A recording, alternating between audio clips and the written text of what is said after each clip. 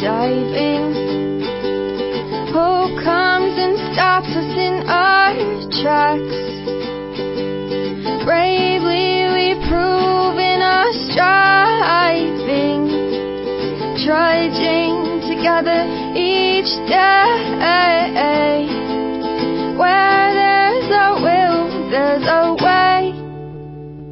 Hello everyone, and welcome to Raw Recovery, a Trudging Together podcast. My name is Dion Miller, and I'm going to be your host today. I have brought on Leanna, and I've known Leanna for, how long have I been going to that group? Well over a year, probably a year and a half now. I think I've been going to that group, and it's my home group, and on Sundays, Leanna chairs. I love it. I wish you were there every day, but we don't get to do that. So first off, thank you very much for taking your time on a Saturday afternoon to share your story with us. I am so glad to be here. It is an honor to get to share my story, and I think it helps. Well, this is usually about the point where I just go ahead and relinquish the show to the speaker. So I'm going to go ahead and hand it on over to you, and it is now your podcast. Thank you, Leanna. All right. And I will, I'll start at the beginning, what it was like. So I did not grow up around alcoholics or addicts. My parents were not alcoholic. Okay. Barely drank. Okay.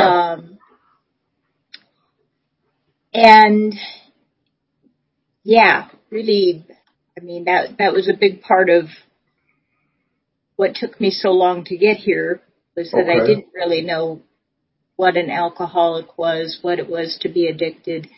And I am definitely both of those things. I am an alcoholic as well as an addict. Okay. Really, so growing up, like most of us, dysfunctional family, and stuff happened when I was little, and then at 14, I ended up severely anorexic, went into the hospital, was molested there, got transferred to a psych ward, was raped there. Both of those things shattered my self-esteem. Absolutely. You said you were 14? I was 14. Ouch. And spent 3 months in a psych ward for anorexia, which was not very helpful to begin with. No, well, that was the problem back then. I had problems too, and they put me in a mental ward where I just I didn't belong there. It was not a helpful atmosphere. That is actually where I kind of got introduced more to alcohol and drugs. Not that, I'd tasted alcohol before that and whatever, but because of some of the struggles of the other patients in there and all of that, that's actually where I kind of learned that it might be a coping skill, and and my world had just crashed and burned with the sexual assaults and that. So, I started checking that out some. The trauma that happened from the assault actually, I had issues beforehand. I was pretty withdrawn, pretty shy, all of that. I just totally collapsed in on myself. Dropped out of high school. Got married at 16. Yep. Yeah. Looking for approval. Yes. That was an incredibly violent marriage. And I certainly drank a whole lot during that time and started using other drugs more. Mm-hmm. Not necessarily alcoholically, but definitely like it was my coping skill already at that point. So it was you were abusing it. Exactly. Yeah. I drank to get drunk so things didn't hurt so bad. And, right. Yeah. and to deal with the fear. And yeah, that's kind of how it helped. Coming out of that marriage, I had PTSD so bad that for years afterwards, if somebody raised their hand too quickly or moved too quickly, I would drop to the floor, cover my head, and be shaking. I mean, it was just, which is really hard to explain in a workplace while you just drop to the floor. Yeah, where sometimes people just don't understand. Yeah. It was, being in my skin was incredibly hard.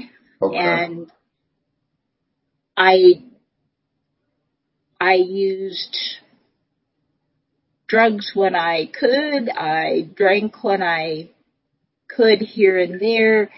Again, kind of more a binge here and there to deal with what was going on.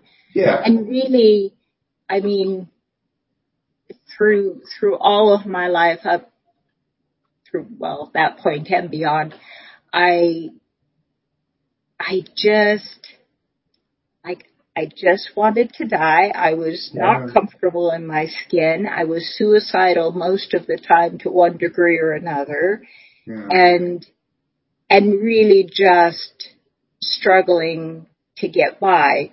Wow. At the same time, I mean, life was still going forward. I held jobs. Sure. I had relationships. I got married again later. That was a train wreck. Got divorced again. A couple of miscarriages along the way. Other things that happened. But it just, like, life didn't work. And I didn't know how to make it work. And I didn't have support of my family. Okay. They were somewhat in the picture, but not really supportive. And I actually kind of have a question about the family. Was there a grandma or grandpa that was a heavy drinker? Is that why one of your parents they didn't like the drinking? No? Not that I know of. Just more, I'm just more curious because sometimes it happens different ways for us, and that's what I'm trying to get across through the audience, that we don't just become, that things happen that tend to make us alcoholic, to look for something else to relieve us because we can't find any relief in this world. Exactly. Yeah. To the best of my knowledge, my generation, so sisters struggled with alcohol and drugs to various levels. I had one sister that suicided on a drug overdose when I was 23. Okay. But as far as my parents, no hint of any substance. They were just straight laced, did what they were supposed to. Okay. Yeah, I mean they would have a beer and a half at the picnic and be fine, or have a cocktail when they had friends over, and no big deal. I don't know what the heck happened after that generation, but we lost it. We totally lost it. Something happened on the way. Yes. And to the best of my knowledge, grandparents, aunts, uncles, no one in particular had an issue. Okay. But yeah, it definitely fell apart in my So generation. you were married a second time. I was married a second time, got divorced then, Okay.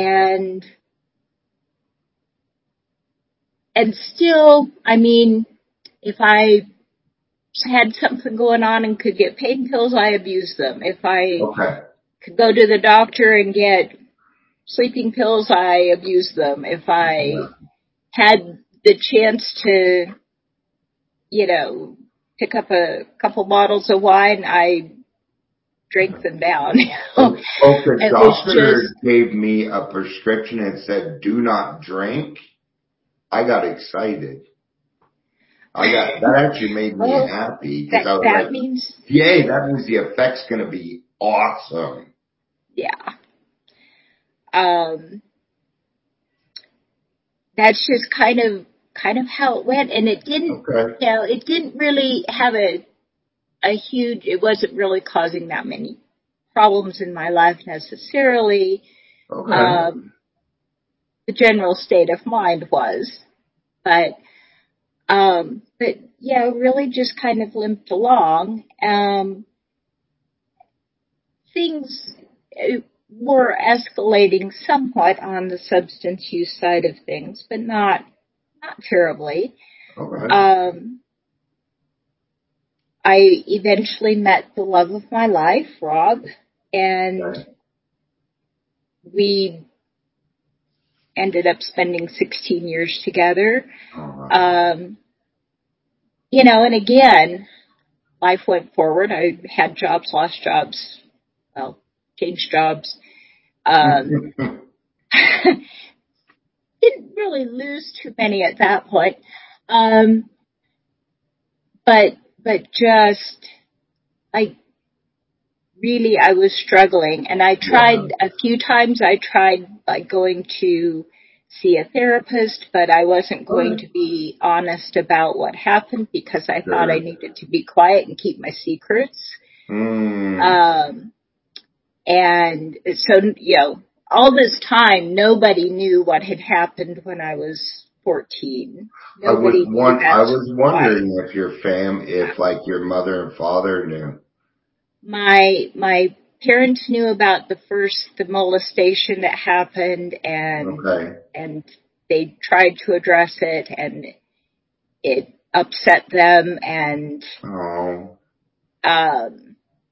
then with what happened later, it was just like I'm dusting myself off. I'm forgetting this happened, and I'm not going to deal with Yeah, because forget it. Man, I love your parents. Well, when I got married, the very violent first marriage, they basically they knew what was going on. And they said, well, you married him, like it's your problem. That was kind of their attitude. Yeah. And, even at one point, I ended up with 77 stitches in my arm and nearly died. And, it was still like, well, later my parents were like, well, we figured he would probably kill you at some point, but, what could we do? I had very hands-off parents. Yeah. So, yeah, not a lot of support there. Not bad people. I mean, they were trying to do their best. Yeah, they just did. Well, they came from an era where things were different. Yeah. And they were, they weren't given the resources. They don't have the information. They did the best that they could, but gosh, indifference is probably the worst thing a person can feel. It was hard, and there was very much the attitude of, you smile and you share the happy things. You don't get angry. You don't share the negative you gotta stay feelings. You keep things looking very good on the outside, no matter what's going on. Yeah, toxic positivity. So, yeah, I very much went through life feeling I needed to keep my secrets and keep my dirty laundry to myself. That explains why you felt so alone. And by the time you were 14, because anorexia is an addiction also. It is. It's very much so. It was my first addiction. Yes. And my first attempt to try to control my world in some way because it felt out of control. How could you? I mean, I get it. I do. I get it. Yeah.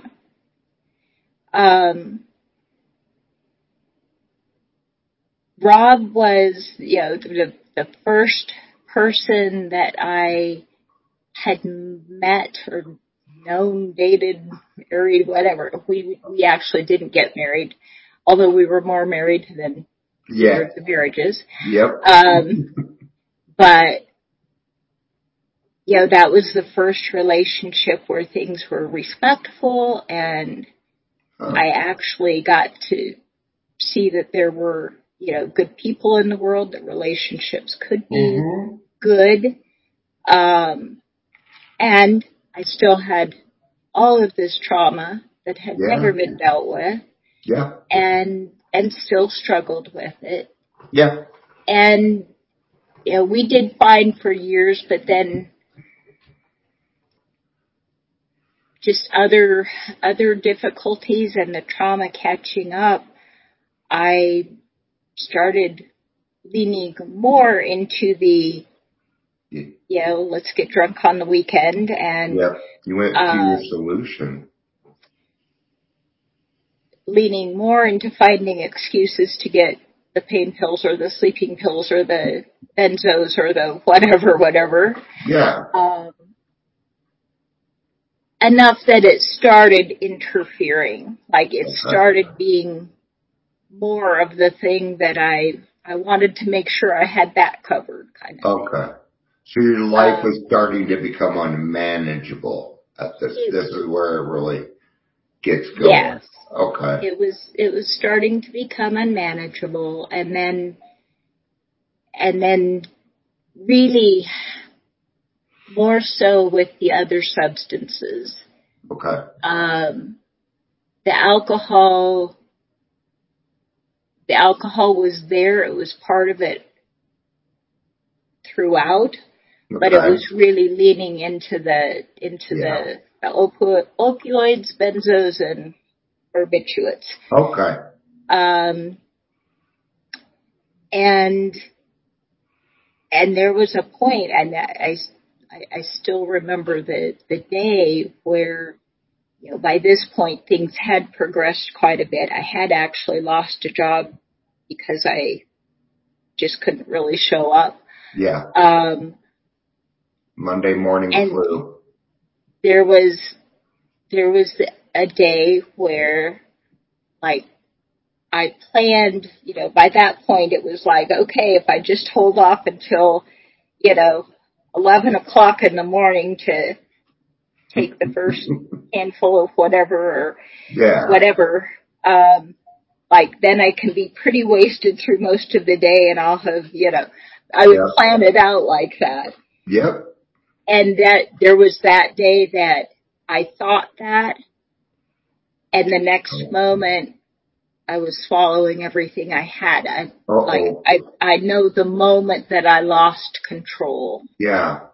And it took over, and that was probably like the end of 2005, first part of 2006. Okay.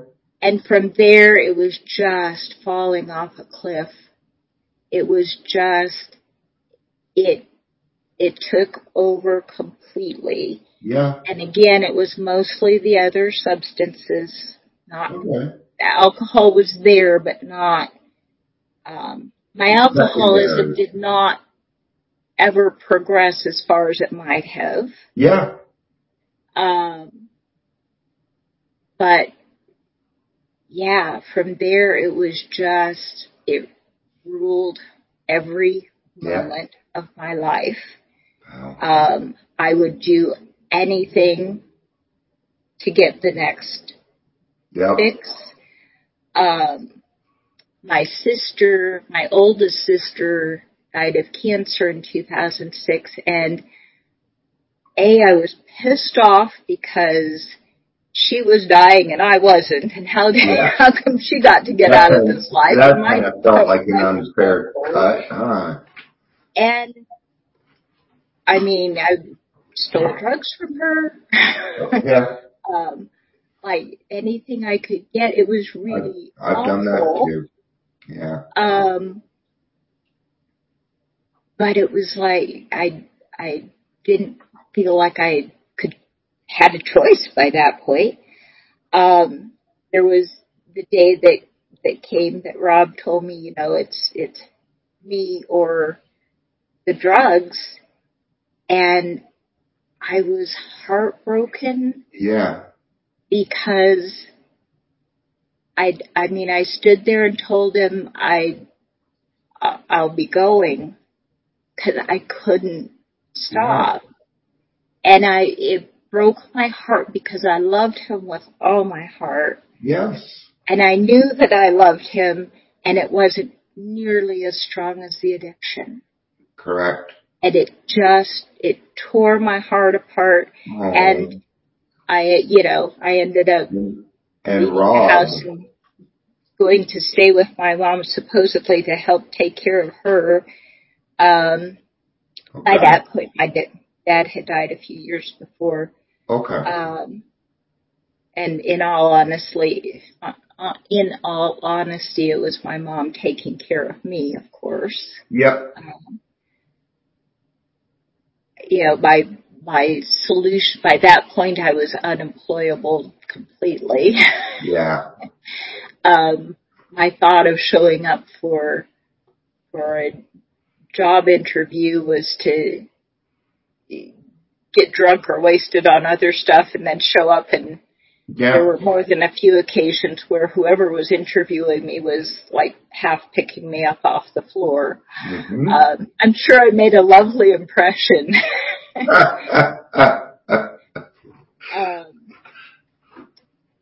But yeah, I would, drive to go get stuff and wake up in the morning and not remember how come my Jeep was not where I thought I left it. Yep. I was in and out of the emergency room. By the time I got sober, I had $500,000 in medical bills. Yeah. I don't know about you, but I woke up several times with black chalk all over me. Being at the hospital. And that's so scary, coming to and not knowing. And I went and did it again. Yeah. Yeah. I was so terrified at the end that I would kill somebody when I was driving. Yep. And I would wake up to the knock on the door from the police. Mm-hmm. And what bothered me most was that I would have killed somebody and not even known. Do something so horrible. Yep. And not even be aware that I had done anything. And yeah, stole from my mom, stole drugs from my mom. It was just a mess. Even the strongest morals like that still don't stop us. We still do it knowing we could go out and kill somebody's child. That'd be the worst. I couldn't live with myself, but yet I would do it anyway. Yeah. I mean, I couldn't stop. And this is an obsession beyond human aid. It's beyond human aid. Yeah. There finally came the day where my mom and my niece and nephew, who were my oldest sister's children, so they were like pretty much the same age as me. Okay. But they decided to do an intervention, Yep. and they were at my mom's house and basically said that they would take me to a rehab unit. Okay. And I flipped them off, told them to go to hell. Yeah. Grabbed my purse, stomped out the door to nothing. Yeah. Where were you going? At that point, it was like asking me to stop breathing. That's the best way that it was like, I could not fathom in any way, shape, or form not having the drugs, and then to have the audacity to confront me. Yeah.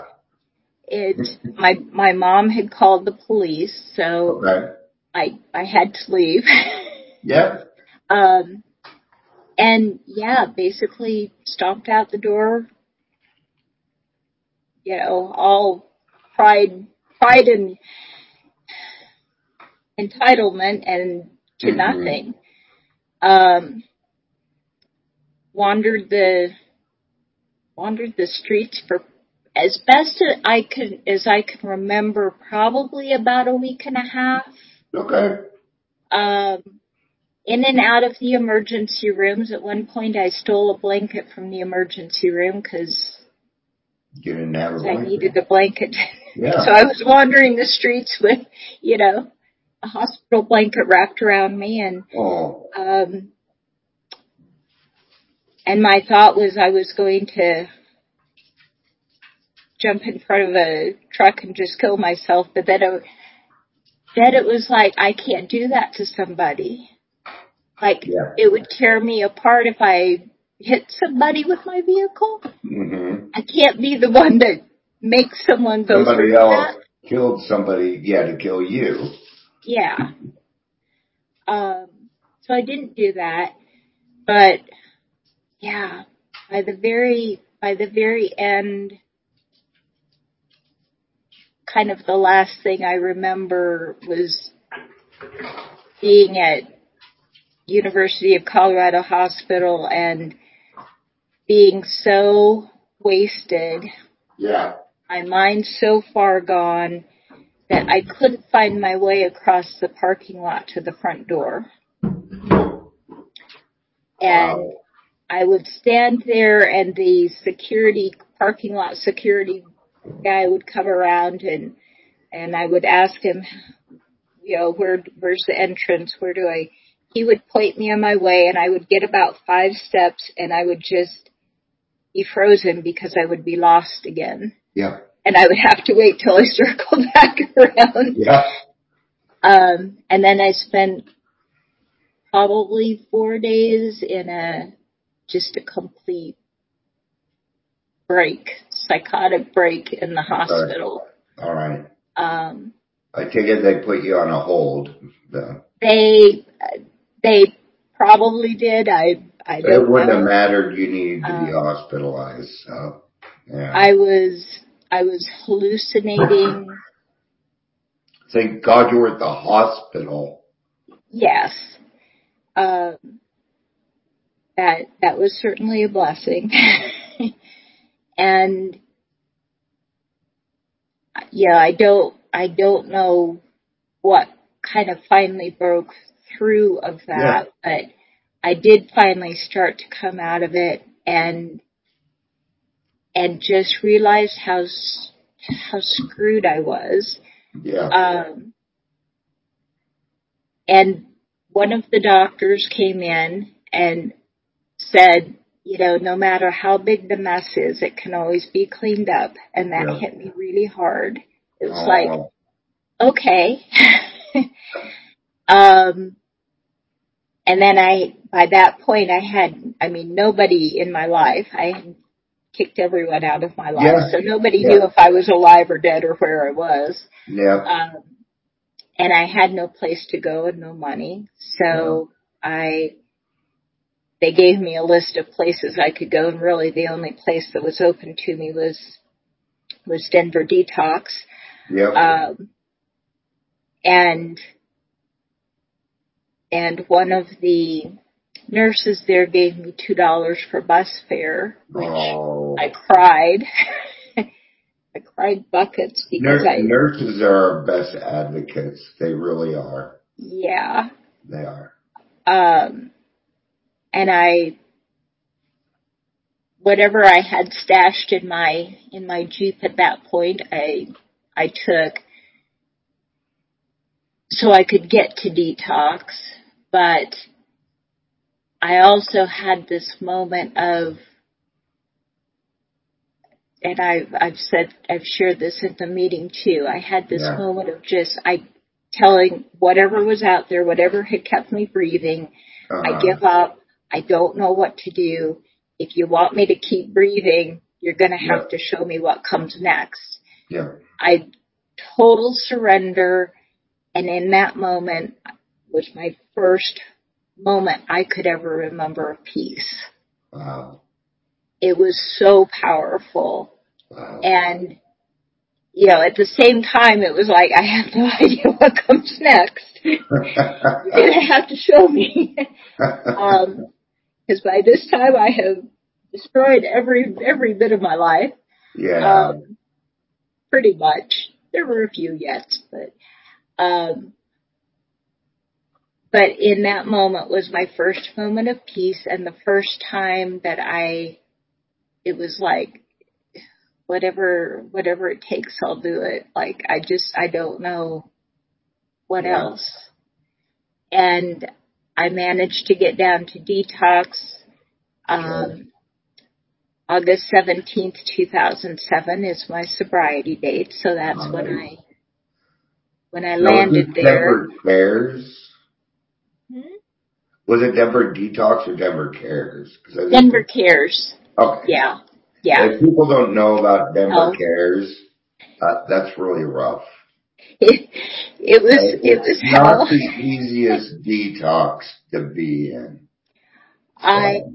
I got there and all hell was breaking loose, so I ended up sitting there for 45 minutes thinking, can I sit here or am I going to run for the door? And then they threw me in the quiet room, which was hell. And then they let me out of there, and I spent the next 3-4 days so dope sick. I did not know my bones could hurt so bad. Yep. And I mean, at that point, I really was detoxing from the opioids. Oh yeah. And it was just hell. Yep. And at some point during that, I went to my first AA meeting, which did they bring it in-house? Yeah. Yeah. And I got there, and I was listening to these people, and it was like, holy cow, there are other people like me. Because I really thought all this time, I did not know that 12-step programs existed. I didn't know that anyone else was a slob that couldn't just stop taking whatever.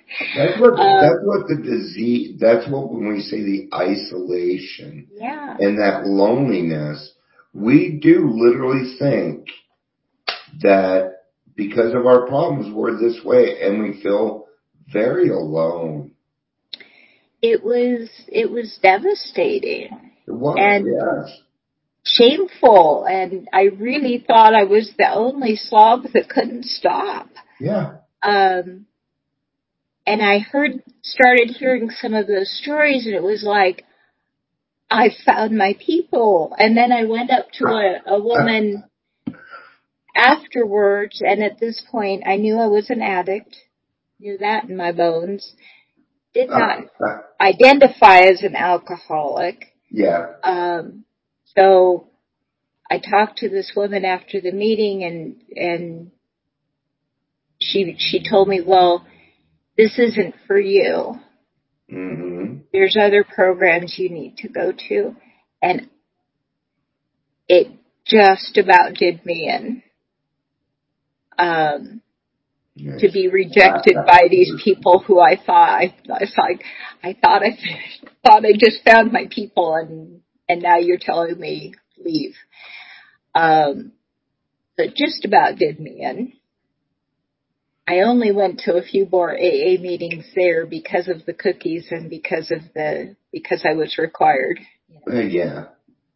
I ended up spending 12 days in Denver Cares. Wow, they let you stay that long? Of course, it was different. It was kind of different back then. I was lucky too, because that was really I remember at one point, opiates. My niece wrestling and sitting on the bed and thinking, "Oh my God, this is the best I can hope for." It's gotten this bad. But then I was eventually able to get into Stepping Stone for treatment, which again was a huge blessing because I had nowhere to go. Yeah. I'm very familiar with Stepping Stone. Yeah. And there, that's where at that point I wasn't so hot on AA, but they required meetings, and we had meetings in the house, and we also had CA meetings. And my first sponsor was someone who took a meeting in there, and it blew me away that this woman who, the little I'd heard of her story, it was like, she's possibly a little bit crazier than I am. And she can bring a meeting in here and walk out the front door. Oh, seems pretty free to me. Like, that blew my mind. Yeah. And yeah, eventually she did become my first sponsor. And it is nice to go back to detox as not a client. It is nice to do that. It is. And over the years, for a very long time, I took meetings or helped take meetings into detox. Good and for you. By the time I had 90 days, my first sponsor was telling me to be of service and bring a meeting, hold a meeting, chair a meeting at Stepping Stone. So I was, probably the first 7 years of my sobriety, I was carrying a meeting into Stepping Stone, and then I took a little bit of a break, and then I was carrying a meeting one day a week in there up until the pandemic, up until February 2020. And so that connection to newcomers meetings, to H&I meetings was huge. Yep. And helped me. Same reason I like the 3 p.m. I mean, I get to hear people's stories of what it's like just coming in, and I need to be reminded of that. Yeah. I need to remember what it was like. It still doesn't work out there. Alcohol is not going to serve me, neither the drugs. Anything mind altering just really isn't going to serve me anymore. For me, it's everything. I cannot use any substance safely. We're what we call addictive personalities. My first sponsor helped me see that I was an alcoholic as well. Yeah. And just the role that had played. Certainly that could have been worse than it was, but if drugs weren't available, it probably would have been. Yeah. And CA and AA were part of my story for probably the first year and a half or so of sobriety, but I really, really found my solution in AA. Yeah. And yeah, the coming into the program in the beginning, it was just like, if I just don't have to drink or drug, like that is a full-blown miracle, more than I could ever ask for in my whole life. Yay. And it's turned out to be so much more, because I really did, I really didn't have the handbook for how to live any of my life. And I really needed the design for living. I needed it bad. Yeah. I didn't have social skills by then. I didn't know how to show up and be present. I didn't know how to be friend, daughter, partner, whatever, employee. I really needed it all. And the gifts from working the program are huge.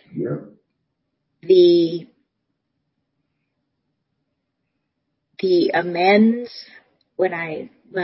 there's another piece to this too. When I got about 8 months sober, I was seeing somebody. Okay. And it was actually the first time that I'd probably showed up really honestly in a relationship.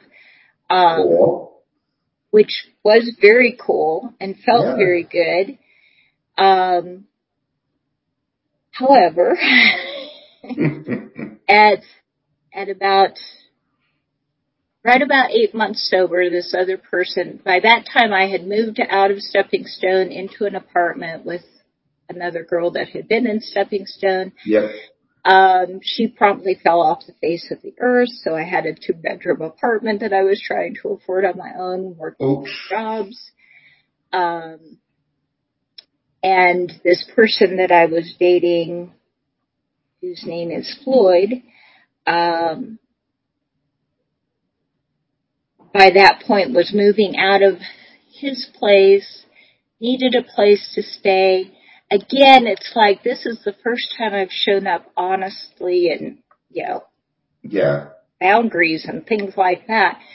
So, worked out this agreement that he could pay $100 or whatever for staying in the spare room, and no, we're not living together, but temporary situation. Anyway, so he landed there and things started going very, very wrong. Okay. He started getting very aggressive. And I told him that he needed to leave. And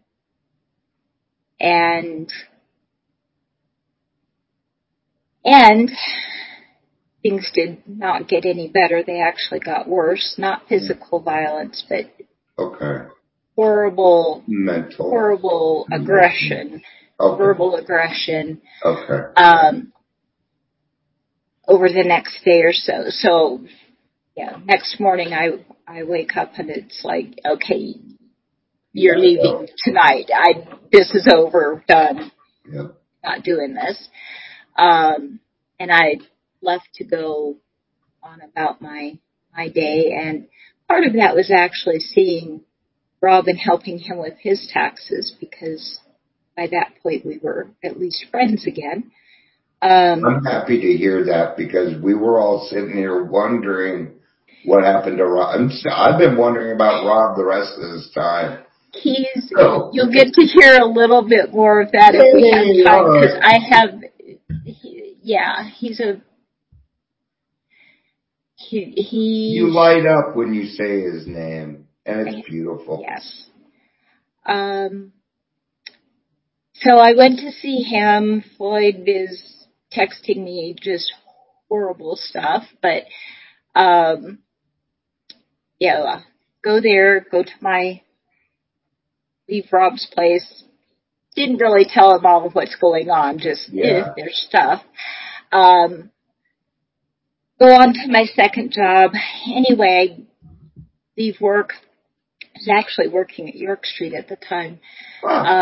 Left work at like 10:30 that night. So closed up, went home, walk in the door, and this person is waiting for me. I had gotten a few calls along the way, thought he was drinking. He was also in the program.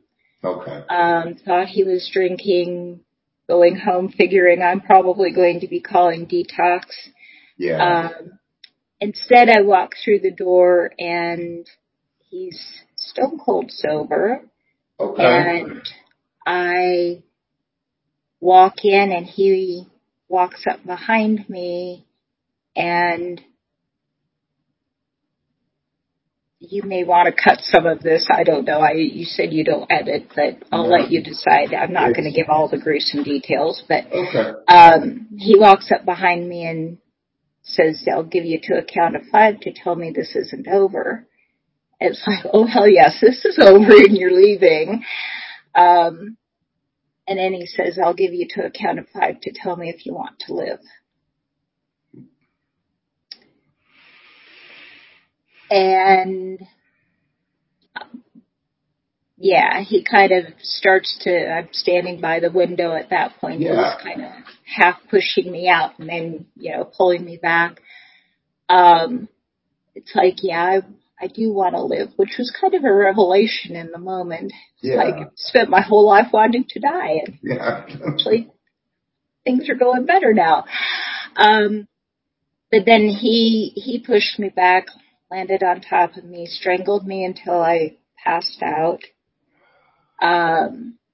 Came to, he told me I would probably do 10 to 15 years in prison for what I just did. I might as well make it worth it. You're going to die now. And strangled me until I was out of my body. I was dead, gone. Somehow I dropped back in. Yeah. Wow. He was in the kitchen when I started coughing up the blood, and I could tell he was surprised. He thought he had killed me. And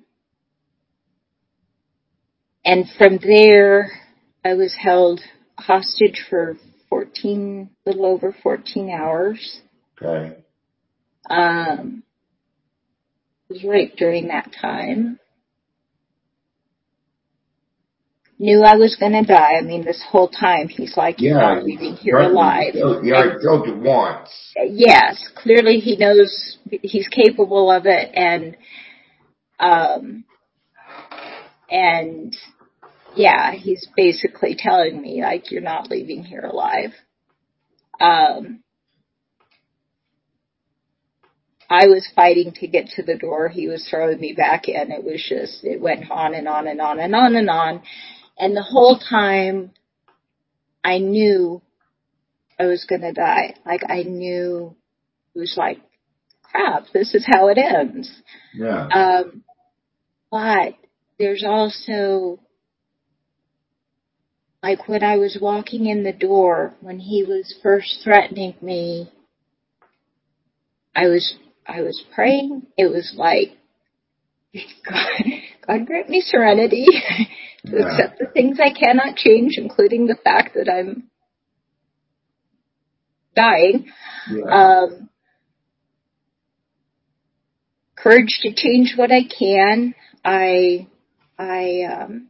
managed to keep him from smashing my phone by telling him Rob would probably be calling me with a question, and if I didn't answer, Rob might show up to check on me. Yeah.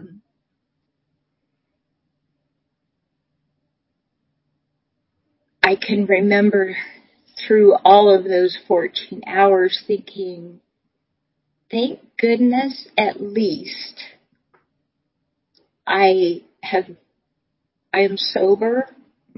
I've gotten to spend the last 8 months showing up, being genuine, not just taking up air. Yeah. And that was such a comfort. It was like, wow.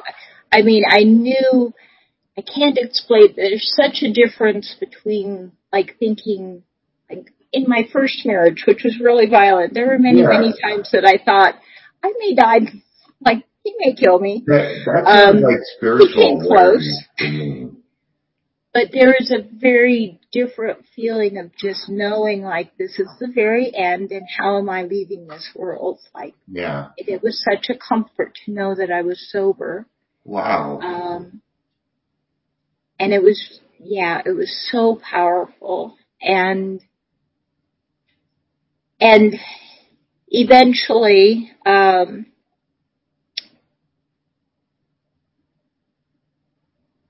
eventually Rob did call. Good. Floyd had my phone, so I finally convinced him that I needed to pick up, or again, Rob might show up, and you don't want him to show up in the middle of this.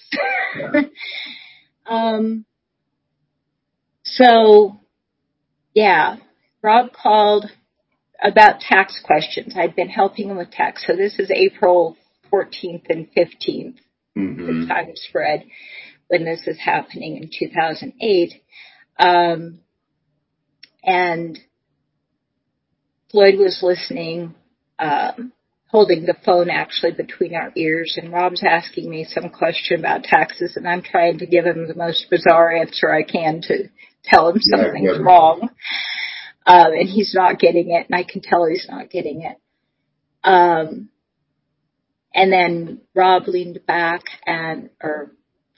back to motion for me to cut the call.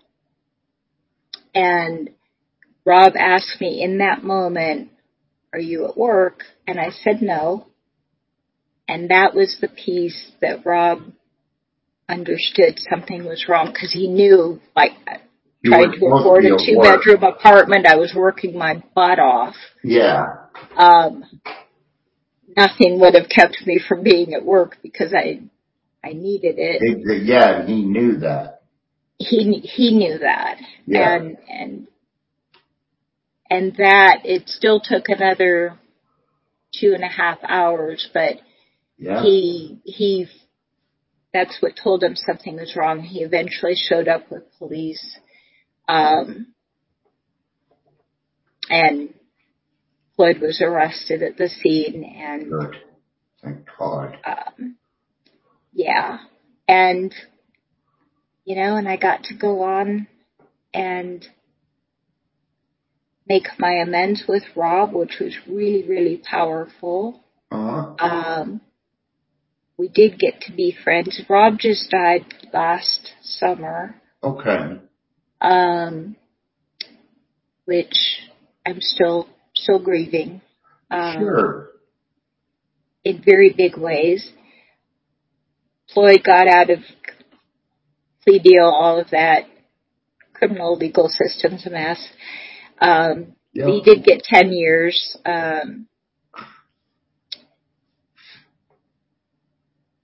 He's been out for a while. I do a lot of safety planning. I tend to be very, very private about where I live and all of that because I have a safety plan that retribution. Yeah, you bet.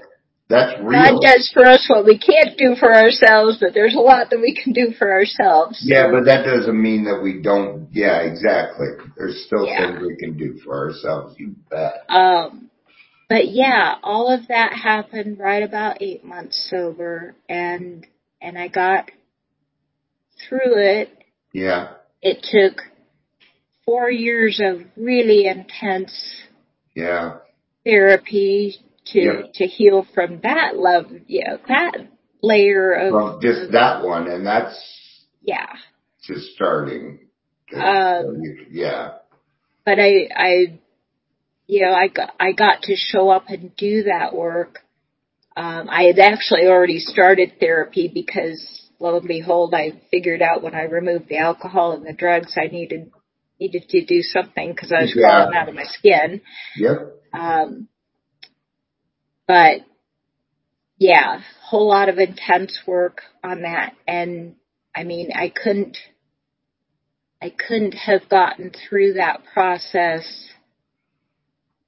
And for me, it has to be drug-free because I can't use the antidepressants or the anxiety medication or anything. I couldn't have gotten through it without the program and the outside help.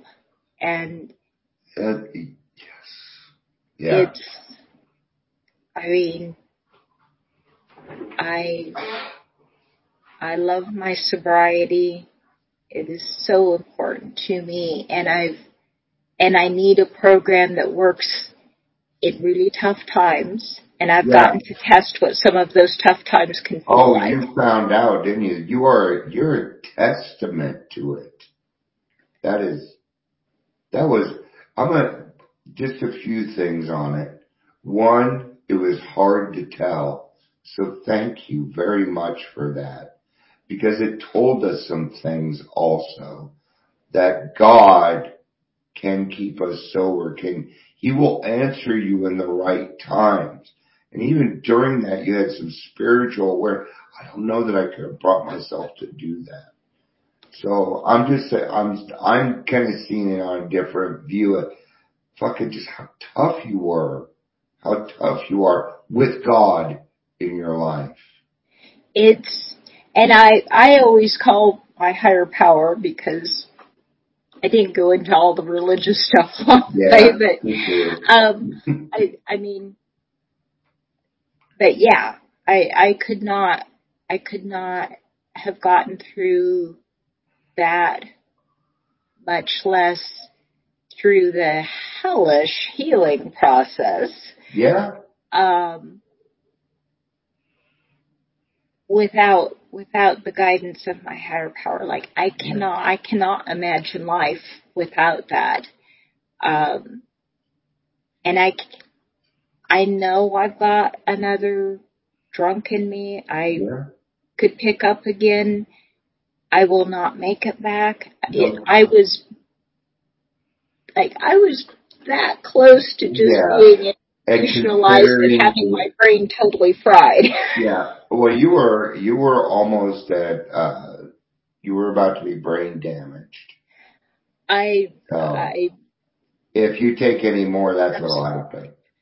So, and I kind of want to let the audience know, if, let's say you quit drinking and drugs for a while, if you go back, you're going to be back in the same place in a matter of weeks, months, because your disease is still progressing. I could not, by the end, I could not write my name. Yeah. I could not function. Nope. After I got sober, after I went through the incident, I decided, because of a few mixed experiences, the world needed more advocates, so I decided to go back to school. Took me 7.5 years part-time, but I got my bachelor's degree. I work as an advocate, and I mean, miracles happen. I could not, I used the program and all of that. I used it through school. I used it through life, it shows up every day in work. Yeah. It is such a huge part of my life. What kind of advocacy are you doing? Because we can do that. I want the audience to kind of know what advocacy is.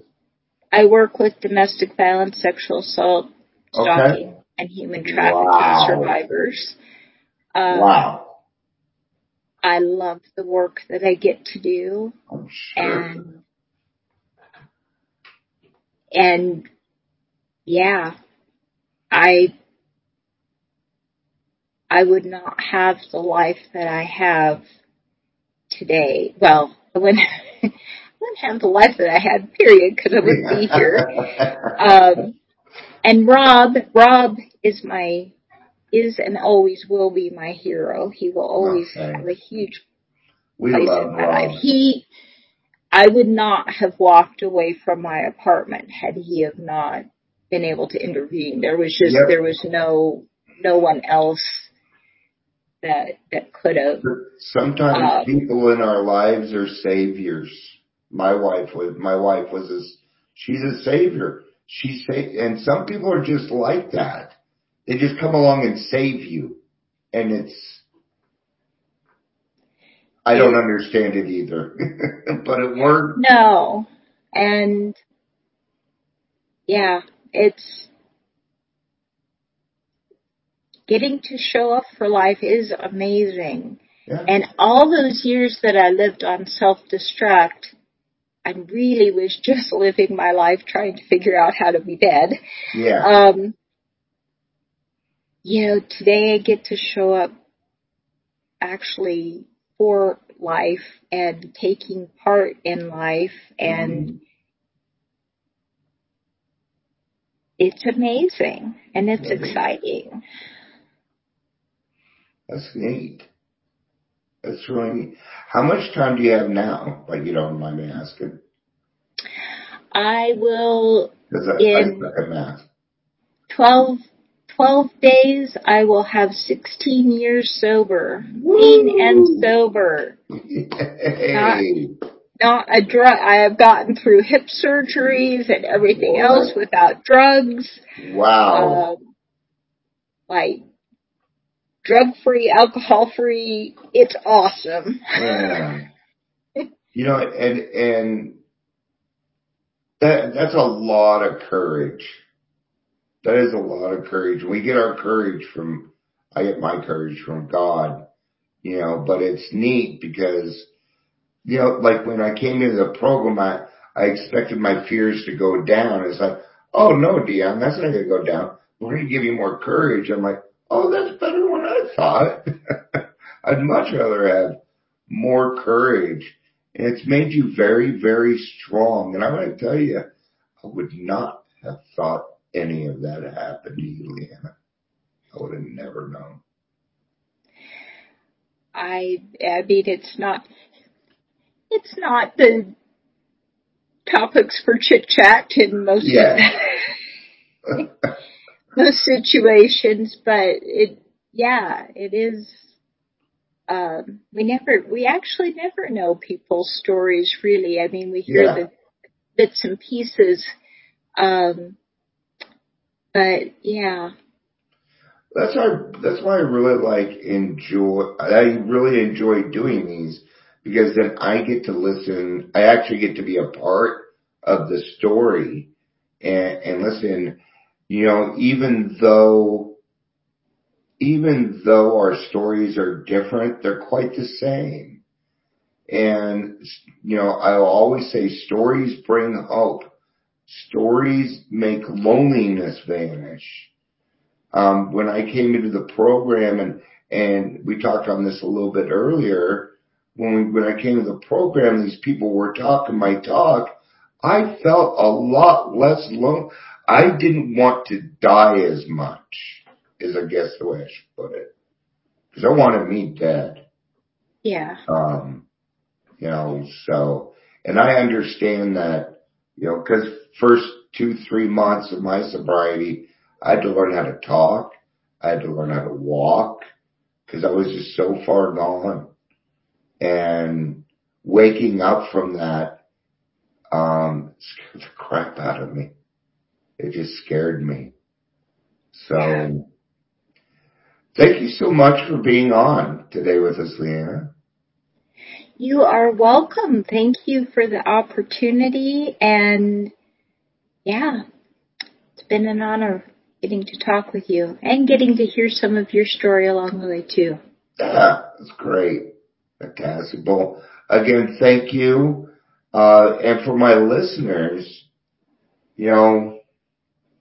here again, we have a story that's a little bit different where parents weren't alcoholic, grandparents were not alcoholic, but because of situations in people's lives, you know, people run around and you don't realize how lonely they are. And when it's hard to be in your own skin at the age of 14, you're going to find something. You're going to stick your finger down your throat. You're going to drink alcohol. You're going to, you're going to find something that makes you feel better, and you're going to think that's the solution, which is unfortunate because it's not. So, but always keep in mind that everybody's got different paths. And so though you may not be terminally unique, you are beautifully unique in the fact that you are a child of God. Thank you everybody for being here. I love you all. Peace out and have a day.